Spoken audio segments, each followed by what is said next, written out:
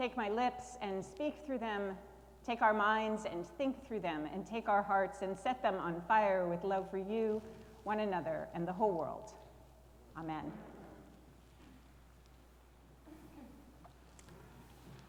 I want to begin with our first lesson today, the one that Michael read for us. It's always a little challenging to preach on an Old Testament passage because they are so often a little bit of a much bigger story, and that is certainly the case today. This is a glimpse at a reconciliation between Joseph and his brothers.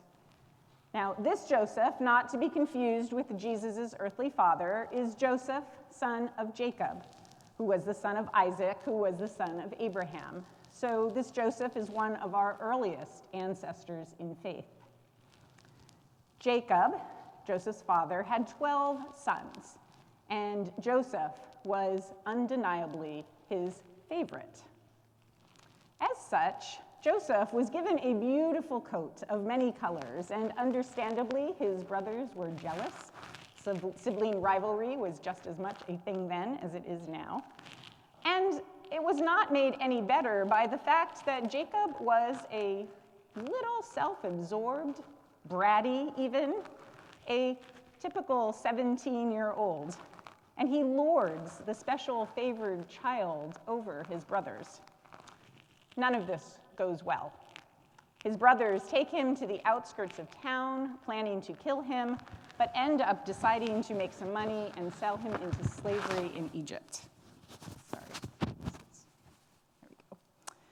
Dozens of chapters are devoted to Joseph's life story. It is a saga of ups and downs, a mixture of winning favor with the king and landing in jail for poor life choices, but ultimately, Joseph ends up doing quite well for himself in Egypt, landing a position in the royal court where he is instrumental in the very survival of the people in the midst of a devastating famine. It's a fascinating saga. Now, Joseph's brothers and families are suffering the effects of this famine. Hearing that there was grain in Egypt, Jacob sends his sons there to buy grain from the king's representatives. And they arrive, not realizing that the king's second-hand man is their very own brother they had sold into slavery years and years ago. Joseph hides his identity and toys with them, sets up a plot to discover more about them, considers extracting revenge, and now, as fate would have it, his brothers have appeared once again before him, begging for their very lives, still unaware of his identity.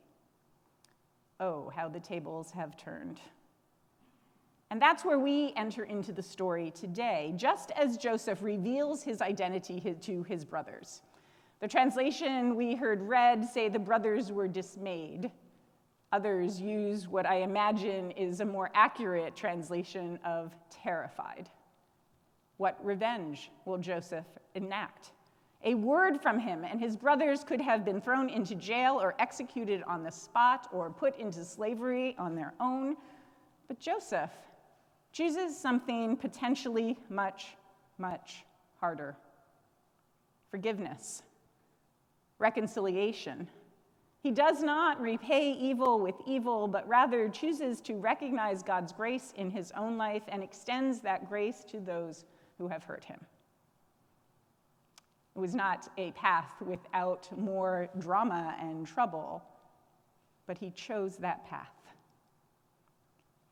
Fast forward to Jesus in our gospel lesson this morning. This is a continuation of last week's gospel. Jesus is in the middle of teaching and preaching to those crowds that had gathered. I say to you that listen. Even Jesus obviously had trouble keeping people's attention when he was preaching and teaching. Remember that word listen, because it makes a reappearance in next week's gospel. So what do the people who choose to listen to Jesus hear? Love your enemies. Turn the other cheek. Forgive. Expect nothing in return. Some tough, tough words. A dear colleague of mine gives a disclaimer before preaching on some lessons, and I think that this is a good one to do that for because it has been used as justification for abusers, and I want to say that that is categorically not okay. This scripture is not meant to say that Jesus wants us to be doormats. This scripture does not mean that it is okay to continue to be involved with someone who hurts you and harms you. The words, particularly the ones about turning the other cheek, can, at first glance, or even second or third glance, seem to suggest that if we want to follow Jesus, we are expected to succumb to abuse and let people get away with bad behavior, that we're to ignore violence and condone suffering. Not so. In fact, quite the opposite. Let's go with that turning the other cheek words for a moment. In Jesus' time, striking the cheek was the way a master disciplined a slave or a servant in public, the way he would assert his authority. Now, there was a proper way to do this. The slave would stand facing the master, and he would strike their right cheek with the back of his right hand. A backhand was not a blow to injure, as much as it was a blow to publicly insult, humiliate, and degrade.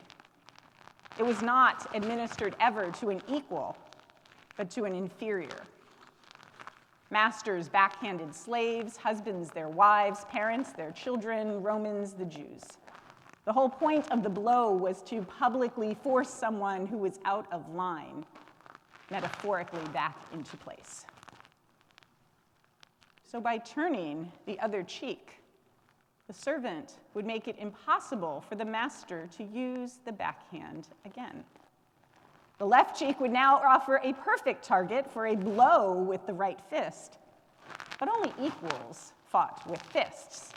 And the last thing a master wanted to do would be to establish equality. Turning the other cheek is not an act of submission, but an act of defiance, rendering the master incapable of asserting his dominance. By turning the other cheek, then, the inferior is saying, I am a human being just like you. I refuse to be humiliated any longer. I am your equal. I am a child of God. I won't take it anymore. Jesus goes on to continue to paint a picture of a world where people lead in love. Not romantic love, but compassionate, merciful love. The kind of world where, when faced with hate, evil, contempt, jealousy, we do the exact opposite of what the world expects from us. Instead of responding to hate with hate, abuse with abuse, violence with violence, we respond in love. Not emotional, romantic, touchy-feely love, but the kind of active agape love that looks another person in the eye and recognizes them as a fellow human being. Love that is work, doing good, blessing others, praying for all. That agape love that isn't concerned with what we are going to get in return, but rather what our love will change. A love that reflects the forgiving love shown to us by God. And it's not easy. It's not saying, I forgive you, and then going about as if there's no work to be done to bring reconciliation.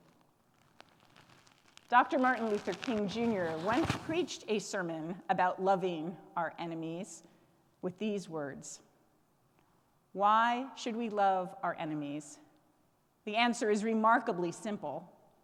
Hate for hate only intensifies the existence of hate and evil in the universe. Force begets force. Hate begets hate. Toughness begets toughness. And in all, it is a descending spiral, ultimately ending in destruction for all and everybody. Somebody must have sense enough and morality enough to cut off the chain of hate and the chain of evil in the universe. You are that person, and you do that by love. End quote. we can be those people. We are those people, called to live as God lives. And it doesn't have to be this overwhelming, epic action. It's in little daily interactions of looking people in the eye, being curious about why someone is saying what they are saying, listening, taking a breath before responding, walking away from a fight, turning that other cheek, speaking your truth in love, praying for mercy. All of those words that Jesus spoke thousands of years ago to the crowds who were gathered speak deeply to us as well. We don't do this alone. We can't. We love and are merciful as God is merciful to us.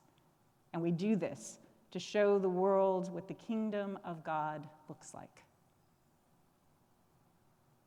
In the name of the one who loves us and has given us life. Amen.